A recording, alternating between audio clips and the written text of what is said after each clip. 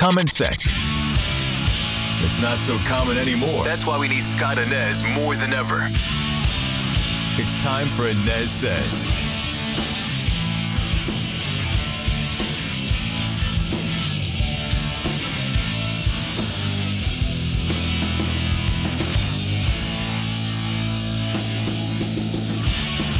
Hey there, I welcome you back to the ANEZ Says podcast. I am Scott ANEZ. Thanks so much for climbing aboard today. You can find the podcast all over the place, including Spotify, Apple Podcasts, and of course, right there in the WDBO app.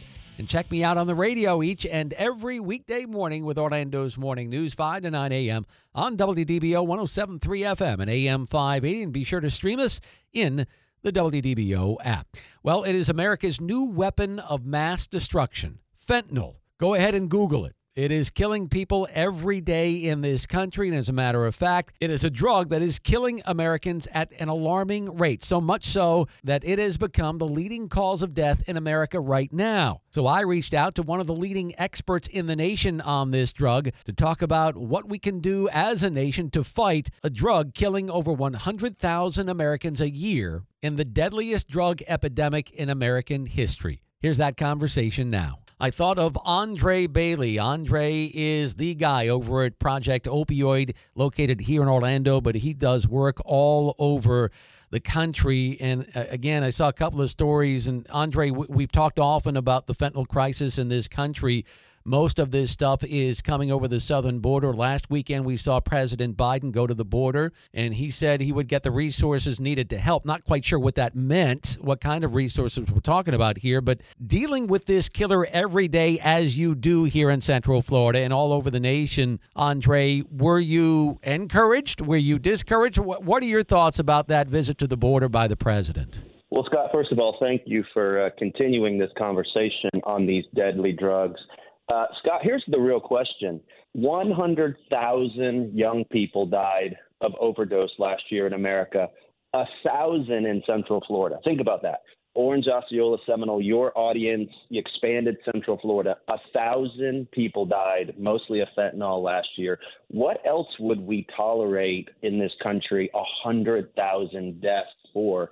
And so this border crisis is significant, Scott, because all of these drugs, ALL, all of these drugs are coming from Mexico via most of the ingredients from China. So when you think about China and Mexico as countries taking no responsibility, we have to find the political will to stop these drugs from coming in. It's going to be easier said than done, but the effort we've made so far is criminal in nature. It is. I totally agree with that. And I, you talk about finding the political will. It's just common sense. Just shut it down. My goodness gracious, our people are dying. And I saw this story this morning about this fentanyl bust in Arizona.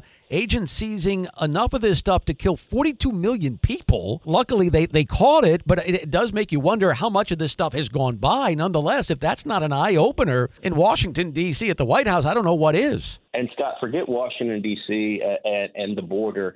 In Central Florida, where your listeners are tuning in right now, Scott, every single day, every day, I get a call from a parent who is either trying to rescue their kids from the clutches of fentanyl addiction or who's burying their kid, putting them in the ground and burying them. Many times, Scott, most of the time, these kids don't really even know what they're taking, right? Like, so we have, I'm a conservative guy. We love personal responsibility conversations. But, Scott, what if your kid, your high school or your college-age kid, doesn't even know the power of the drug they're taking, or they think they're taking an Adderall or a Percocet or an oxycodone prescription pill, and it's actually a cartel-made fake pill that has fentanyl in it. That's what's happening right now in our community. These drugs are coming across the southern border, but they are everywhere in Central Florida right now. And again, 1,000 dead young people in Central Florida, greater Central Florida, this year from the drugs coming from Mexico. And I saw this story this morning about this New York kid who was smoking a vape believed to be marijuana, but apparently was laced with fentanyl, Andre. Like, this is scary stuff for kids, for parents. Like, how in the world does say, marijuana get laced with fentanyl? Listen, I was talking to Sheriff Dennis Lima, who's the wonderful leader of law enforcement in Seminole County just 2 days ago.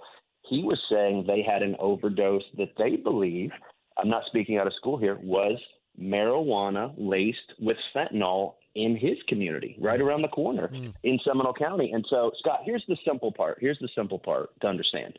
Fentanyl doesn't come from a plant. It's not like cocaine that's grown, originates from a plant, or heroin that originates from the opioid poppy. Fentanyl is just chemicals made in a laboratory. So, and it's the most addictive thing we've ever seen, 50 times more powerful than heroin. So drug dealers, including these cartels, can produce, let's say, $50,000 worth of it and make $50 million in profit, and get their clients addicted in a way they've never been addicted before. So the drug dealers have every incentive in the world to put fentanyl in anything and every drug imaginable, because imagine going through the drive-thru of McDonald's or Dunkin' Donuts and you have one hamburger and you can't stop going to McDonald's 3 times a day, right? That idea is what's happening now with drugs. The message we have to have, and the message we have at Project Opioid, is the front line is the Mexican border, and then it's your own home. It's your high school, it's your church, it's your company. We all have to get involved in stopping overdoses from killing a generation. We did that story not too long ago about that Tavares police officer up there collapsing from exposure to fentanyl that was in a car that had been stopped. She had to be revived, 3 times, I believe, with Narcan. So we know how big a problem this is all over the nation. We know how big a problem this is here in Central Florida. And by the way, thank goodness for Narcan, correct? I mean, it is a lifesaver for so many people out there right now. The death rate would be in the millions in this country if not for Narcan and other powerful forms of naloxone. But again, Scott, like this, every listener out there that has a teenager, a friend or child in their 20s, they have to take this seriously in a way that I don't think we've thought of in the past when it comes to drugs. We need to be putting pressure on our elected leaders, including Governor DeSantis. Obviously, he's supportive of these measures at the southern border. But our president, no matter what your political affiliation, we need to send a message to Washington. What else would we allow Mexico, China, any country to kill 100,000 Americans yearly and get away with it? There has to be consequences for the country of Mexico for allowing this to happen. Scott, not to get into the weeds here, but if you look into the Mexican cartels, you hear about the Mexican cartels in control of fentanyl.